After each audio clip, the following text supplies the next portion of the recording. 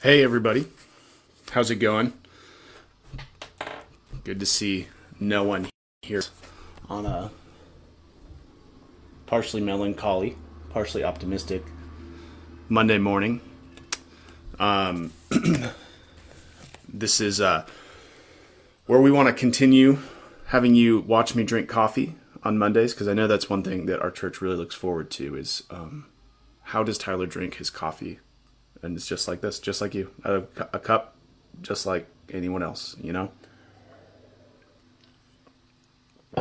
But yeah, we're going to continue to work through the F260 Bible Reading Plan readings for right now. If you haven't yet taken advantage of that, you should. It's a really easy way to, especially during this time of not being gathered with our church together. If the whole church is reading through the F260 Bible Reading Plan, the wonderful thing is that in texting other members of the church, and texting other church family members, you have something in common to talk about as it relates to how you are processing Scripture in light of what's going on in your life. And so if you haven't enjoyed it, you could look on our website. We've got an article there that posts it. It's also on a lot of the Bible reading apps. I think we're on week 15, maybe? Is that right? I don't know if we're on week 15 or not. But it's easy to join in with us. And then kind of what we are doing here is what we're doing on Wednesdays in the larger Bible reading group, but this is just kind of me personally. And what I want this to hopefully model for you guys is just the simplicity of how I do my devotions in the morning.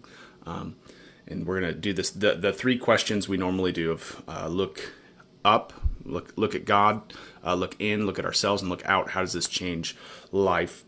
And I already read this passage. Sarah and I woke up this morning. We just kind of interacted over it briefly. And she thought I was cheating because I got out my study Bible to look at one thing, which isn't something I normally do when I do my devotions, because I often don't have time. But there's one thing I wanted to look at in there. But as a whole, this is really raw. This is what I have for my notes right here. And it's just the three categories of look up, look in, look out. Because I think we need to lift the burden of what devotional time is, because so many times we have this picture perfect, like we imagine our devotion to be like Paul praying in prison, and we're praying so hard and we're meditating on Scripture so intensely that the earth shakes and the gates fall open and all the spiritual prisoners are set free. And the truth is, devotions are just wonderfully ordinary that God has given us to do. We hear God's word. We get to know the God who is set forth to save us. And sometimes there's nothing spectacular in the experience of it, but there's something supernatural in the simplicity of it. And so I'm just going to give us a little rundown of what we looked at in 1 Samuel 1 and 2 today, and then I'll kind of share what I see in this text, what stood out to me as I read it. And so 1 Samuel picks up after the book of Ruth. We're progressing through it, and in Ruth we see kind of this hint of a line of David, a king that's going to come from Israel, but we don't yet see the king. We see a continued reign of judges here. And so we see the birth of Samuel. Samuel is the long prayed for son of Hannah. Hannah is the second wife of a man named Elkanah, and the first wife is one who gets all the privileges, is doted on by, or is not doted on by the husband. Actually, the husband loves Hannah. Elkanah loves Hannah, but Hannah can't get pregnant. And so the other wife is constantly shaming and mocking and elevating herself up over Hannah. And she has this immense broken heart we see in this passage. And she weeps bitterly, and she goes to the temple and she prays that God would be gracious to her. And we're going to circle back to this in a second. And then that's where we meet Eli, the priest at the time. And Eli thinks she's drunk at first and kind of rebukes her, but then he finds out she was praying, and he also, in a sense, prays for her. And sure enough, Elkanah and Hannah leave the temple, and soon they become pregnant. And Hannah has promised to dedicate, if she were to conceive, this child to the Lord, which is what Samuel means, as it says in verse 20, I have asked for him from the Lord. And so the rest of chapter 1 includes Hannah taking Samuel up to the temple, to Eli, and dedicating him to the service of the Lord. And then the first half of chapter 2 includes Hannah's prayer, this kind of prayer of thanksgiving that is really rich, and that's probably where I'll spend most of my reflection time today, to the Lord. And then there's this shift. And so there's this contrast. And so as we read the Bible, we're looking for contrast. And in chapter 1, it gets bad. It starts bad, starts with brokenness and sorrow, and progresses to be good. God is answering prayer. Hannah is rejoicing. And then we're going to see it begins to get bad again. And that's kind of the cycle that we're going to see. We saw in Judges. We're going to see in 1st and 2nd Samuel as well. And then it focuses less on Samuel and more on Eli's family. So here we have Eli the priest, and his sons are doing wicked things. We'll talk about those things in a little bit. And in contrast to his sons, Samuel is being brought up in the presence of the Lord. And so what happens is God is going to rebuke Eli and his household. He's actually going to curse it. He's going to remove his blessing from it. But at this point, as we're reading the scripture, this would be something catastrophic if we didn't see that Samuel was there. That here is this priestly line of Israel, which is about to have the blessing of God taken from it. There's no king. There's no other judge. There's no direct ruler. What hope is there for God's people? Well, here we have Samuel, this child who is dedicated to the Lord, growing up in the presence of the Lord. And because of that, we have hope in the immediate, but also at the end, we see a wonderful promise that we'll look at, a promise that God has spoken to Samuel, that he will bring a priest forever to his people. And so that's kind of the scope of 1 Samuel, and it sets what's going to happen really from 1 Samuel to the end of 2 Kings. So, first thing we do is we look up. And this is one of those texts where sometimes it's easy for us. We just want to focus on Hannah's prayer. It's nice, it's neat, it's simple, it's coffee mug, it's stuff that's easy to read. But there are other parts of this passage that are harder to read. There's polygamy in here, which is not affirmed in Scripture and is generally the source of a lot of sorrow and trial and heartache for those who engage in it. But then we also see at the end, we see that God is planning to judge. God himself is going to kill Eli's sons because of their wickedness, and we'll talk about that. And in the middle, we see God opening the womb of Hannah, but we also saw that God had closed the womb of Hannah. It was God who kept Hannah from conceiving, but it's also God who was going to make Hannah conceive. And so as we look at this, what we actually see when we look up and we're looking at what this passage teaches us about God, we see God's immense control over all things. And at this point, it's kind of an awkward level of control too, because it says in here, especially in Hannah's prayer, it says he makes poor and he makes rich. He makes needy. He makes kings and he makes those who do not kings. He makes those who are barren and he makes those who have kids. God is in control of all things. It is God who had brought this season into Hannah's life, which caused her a lot of heartache. But it was God who was also going to bring her out. It was God who was in control while Eli's sons were doing wicked things in the office of priest. But it was also God who was going to judge them. It was God who was going to remove his promise from the line of Eli, but it was also God who was going to affirm his promise to bring a priest forever. And so in this text, Hannah's prayer gives us this stunning picture of God, but outside of it, we see this unfolding story where God is still very near and very present. And so too, we can take comfort in our own lives that God is always nearer to us than we think. God is, even when in this case, Eli's worthless sons, which is how it's titled in the ESV, are emotionally and relationally so distant from God, God is still working in history very near to it. And so even in our sin, God is not far from us in working for his glory. And we know that even more for those who are Christians, that God is present to us and God is working for our good. And so we see, first of all, what stood out to me is God's control in this, right? And we saw that verse 6, God had closed her womb. I think it actually says it twice in here. Yeah, verse 5. The Lord had closed her womb. Verse 6, God had closed her womb. And then we see later on that it was God who was intending to put the sons of Eli to death. And then we see it was God who opened the womb so that she could conceive. And then we get to Hannah's prayer. And this prayer is a wonderful prayer. And I think the context of it, which we'll talk about when we look in, is really important too. We see a wonderful picture of God. Just listen to it. if you hopefully you had a chance to read it, but if you haven't, listen to Hannah's prayer. There is none holy like the Lord, for there is none beside you. There is no rock like our God. Talk no more so very proudly.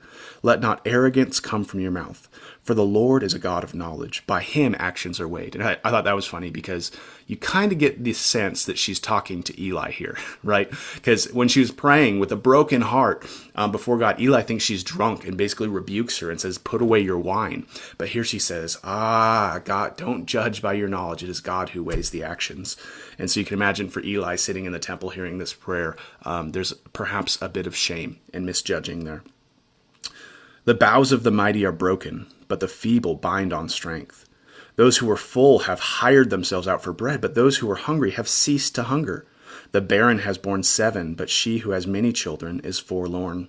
The Lord kills and brings to life. He brings down to Sheol and raises up. The Lord makes poor and makes rich. He brings low and he exalts. He raises up the poor from the dust. He lifts the needy from the ash heap to make them sit with princes and inherit a seat of honor. For the pillars of the earth are the Lord, and on them he has set the world. He will guard the feet of his faithful ones, but the wicked shall be cut off by darkness. For not by might shall a man prevail. The adversaries of the Lord shall be broken to pieces. Against them will he thunder in heaven. The Lord will judge the ends of the earth. He will give strength to his king and exalt the horn of his anointed. And so what we see here is, again, Hannah is compounding the sovereignty of God. But what I love about this is that the sovereignty of God is not just this doctrine that sits disconnected from our life. Because what actually gives her hope in this is she sees how God makes low and God makes high and God brings low, God kills and God brings to life. But at the end of it, she sees that God is the one who works for his righteous people. At the end, we see this hope that we kind of talked about yesterday. There's hope. The Lord will judge the earth, but he will give strength to his king and exalt the horn of his anointed. And so while we don't know what God's sovereignty will bring into our life, what we do know is that for the righteous and for those who hope in the Lord's king and those who long for the Lord's anointed, we know that we will end up on the right side of history. And there's so much we don't know about God. And I don't think we'll exhaust that even when we get to heaven. There's so much we don't know about what's going on in our life, but what we do know is what God has revealed, that for his people, it is good for us to pursue the Lord and belong to his king. That's where there's safety amidst all the things we can't control. And so this God is a sovereign God, but he is a good God to those who worship him. And that's all Hannah has at this point, is seeing and trusting in this God. And I'm going to circle back to that in a second. So we see that God is working in all things. We see Hannah's prayer, which shows that God's people are affected by his sovereignty. But then we also see in the end with Eli's sons that the seriousness of sin. Specifically, here we have priests, people who are supposed to be helping the Jews relate to God, and instead they have exalted themselves as God. They aren't following the Levitical law of waiting for the right moment to get their portion of the sacrifice. Instead, they're going and they're taking the best portion from the people. They are literally robbing God of worship, and they are domineering over people. In one sense, in reading this, I hear a lot of the Pharisees in Matthew, where Jesus says, you tie up heavy burdens, but you do not lift a finger to help people. These are Phinehas and Hophni. They are terrible priests who are exploiting a position that is meant to help people connect to God, and they are actually robbing God. And because of that, God is going to judge them. Just as we saw yesterday, God will judge kings who disobey. Here we see the seriousness of God judging priests who disobey. And the punishment of not taking God seriously is death. And yet there are two things. There's an immediate contrast. There's Eli's sons who are terrible and evil and wicked. But verse 26 says, the boy Samuel continued to grow in both stature and favor with the Lord and also with men. God never let sin fully win. Samuel was there. Eli's sons weren't going to be righteous, but Samuel would be righteous because God was with him. But then ultimately there's this ending here where God says this. He says, and I will raise up for myself a faithful priest who shall do according to what is in my heart and my mind. Where the sons of Phinehas did what was according to their heart, God was going to send a priest who would do according to his own heart. And I will build him a sure house, and he will go out before my anointed forever, And everyone who is left in your house shall come and implore him for a piece of silver or a loaf of bread and say, please put me in one of the priest's places that I may eat a morsel of bread. And so just as we saw yesterday, the good of the people is tied to the good of the king. Here we see the good of the people is tied to the good of the priest. The priest brings nourishment to God's people, and God was going to promise to nourish people who are hungry, nourish people who are broken through his one day perfect priest. The priest we see in Jesus, who the author of Hebrews says, a priest forever in the order of Melchizedek. We see God's wonderful grace to those in difficult situations, situations of being external, the effects of sin like barrenness, or internal, the brokenness of hearts. God has promised to send a priest to comfort us in those moments. So that's what we see about God in this text. And one thing I love in looking in, well, I'll start with the thing that's more difficult but often overlooked, is we see the severity of sin. The difference between the sons of Eli and Samuel is not necessarily the parenting, but you could look at that. Eli rebukes, but he rebukes gently, and Hannah's praying for her son, but we don't ultimately have control over our children. And so to just make this, if you parent well, your kids will be great. If you parent poorly, your kids will be pagans. God doesn't put that on us. He does give us general principles to help us with that, but God is in control of our kids. But what we see between the sons of Eli and the son of Hannah is the seriousness of which they view God. Samuel is growing up in this seriousness. In fact, the first thing that happens when Hannah leaves Samuel is chapter 1, verse 28, and he worshiped the Lord there. The very first thing Samuel did is he worshiped. And in contrast to him, the sons of Eli and Phinehas did not take God seriously. They did not take the sacrifices seriously. They did not take their position to help people seriously. And so us, as Hebrews talks about us, as Hebrews and 1 Peter, the priesthood of believers, do we take seriously God and the calling he's given us to care for those who are around us? Or are we robbing from people for our own comfort? And so the severity of sin is, and we see this in kind of the judgment passages in Matthew, if you did not care for other people, then you're not my sheep. And so for us, when we look in, do I see that the severity of sin is going to be judged with how I view God and how I care for others? But the one thing that really stood out to me, simply as we look through this, is I love Hannah is brokenhearted, right? If you read this passage, and you see Hannah's brokenness, we see a woman who is just distraught. And there's internal problems, there's external problems, and there's immense brokenness. But she goes to the temple and she prays. And at the end, it says, the woman went her way and ate, and her face was no longer sad. So here Hannah comes and she pours out her heart before God. There's an angry sense of prayer in her too. It says she was deeply distressed and prayed to the Lord and wept bitterly. Like, this is not controlled emotion. This is a woman at her ends meet, but she goes and she prays to God. And even as she's praying to God, she is accused of being drunk by a priest. But at the end, what does she do? She goes her own way. She eats and her face is no longer sad. And so her circumstances didn't change. But what changed was the way in which she drew comfort from God. She trusted that God was big enough to take all of her concerns, all of her emotions, and that her job was to take that to God and to leave it there and then to trust him. And I think for me, sometimes it's easy to either not express the sorrow because I don't want to accidentally be disrespectful towards God. I don't want to accidentally look like I'm whining about God's sovereignty. Or I go to God with it, and if he doesn't change it in that moment, then I'm upset with him. But here Hannah draws this immense peace, and we see the source of her peace, don't we? The source of her peace is the prayer, right? It's not that God answered Hannah's prayer and then all of a sudden she understands God's sovereignty. No, God's sovereignty was understood for her in verse 18 when she left with peace, with no external promise that she would conceive. And yet what we see is she was trusting all along. From that moment on, she was distraught, but something happened there at the temple in her interaction with Eli where her countenance changed. And I think it's because Hannah understood this prayer of thanksgiving was already in her heart even before she conceived with Samuel.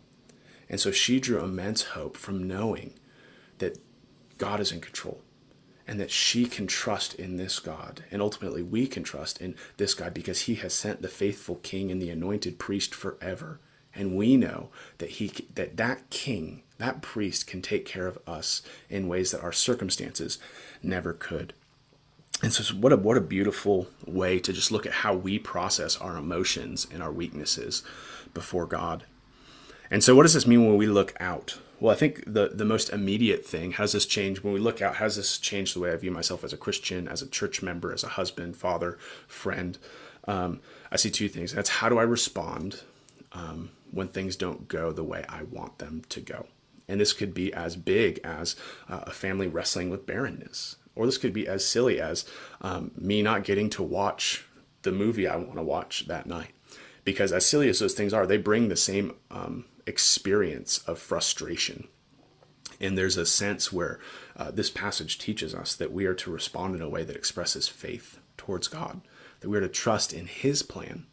And I think that it's so important to constantly be checking ourselves. I think that this season has brought a good challenge on our hearts where things that we want to go our way are not going our way, and it's testing how we're going to respond. Do we respond with Hannah's prayer here?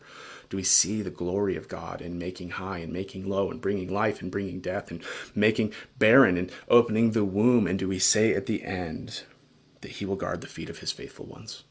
I hope we can, and I hope that's why we get to wrestle with this together. And then one thing is, it was convicting for me as a husband, as a pastor, as a father, is just beginning in verse 12 of chapter 1. As she continued praying before the Lord, Eli observed her mouth. Hannah was speaking in her heart only, her lips moved, and her voice was not heard. Therefore Eli took her to be a drunken woman. And Eli said to her, "How long will you go on being drunk? Put away your wine from you." But Hannah answered, "No, my lord, I am a woman troubled in spirit. I have neither drunk strong drink nor wine, but I have been pouring out my soul before the Lord. Do not regard your servant as a worthless woman, for all along I have been speaking out of great anxiety and vexation." And one thing that stood out to me is like, how can I be aware of people who are hurting? There are so many times where I see people responding, even people responding poorly to things, and I just look at them as people who don't understand what's going on. But I don't necessarily see them as like what Hannah was, with great anxiety and vexation. And especially during this time, it's easy to look at people who are responding foolishly and just say, "Man, you fool, if you only had the hope of the gospel." But what Eli missed is, one, he misread the situation. And because we're not God, we always misread situations. And I think we need to respond with the humility that Eli responded with here. But we also can neglect that behind actions are wounds that the gospel speaks to. And if we're not willing to see those wounds and bring that grace of the gospel in it, we might actually present a stumbling block to the gospel. And so there's this sense of, do we understand? Do we see people as people who are responding sinfully because they're going after desires that their hearts long for, but they're misplaced desires, and they experience it to have the hope of the world? You see how misplaced desires lead us to brokenness time and time again. And so oftentimes the actions of people who are around us are actions from people who need hope, who need to hear the truth of the gospel. And even with my wife and with my kids, in good ways, am I aware of whatever their source of anxiety is? Do I misjudge it? Do I think too quickly? Or am I willing to stop, to consider, to ask, even to hear it out? Right? Here's this pastor Eli who doesn't ask what's going on, doesn't move into her situation, but simply just judges it and moves on. But to stop and to consider the weight of vexation and anxiety that Hannah would have served Eli well. And I think it could serve all of us well, because that's how God has called us to consider, to be right, slow to speak, slow to anger, quick to consider, right? Philippians 2, consider others' needs as more significant than your own. So that's really it. In looking up, we see the work of God in all things. We see Hannah's prayer that God's sovereignty impacts us. And we see the seriousness of God's desire to have a good priest on his throne. In looking in, we see that we can understand God's sovereignty apart from our circumstances, that because circumstances don't change, we could still find great hope in the God who is ruling and reigning and has promised to bring his faithful priest. We see the severity of sin in our own lives. Are we serious in taking care of, are we serious in our understanding of God? Are we serious in our care for others?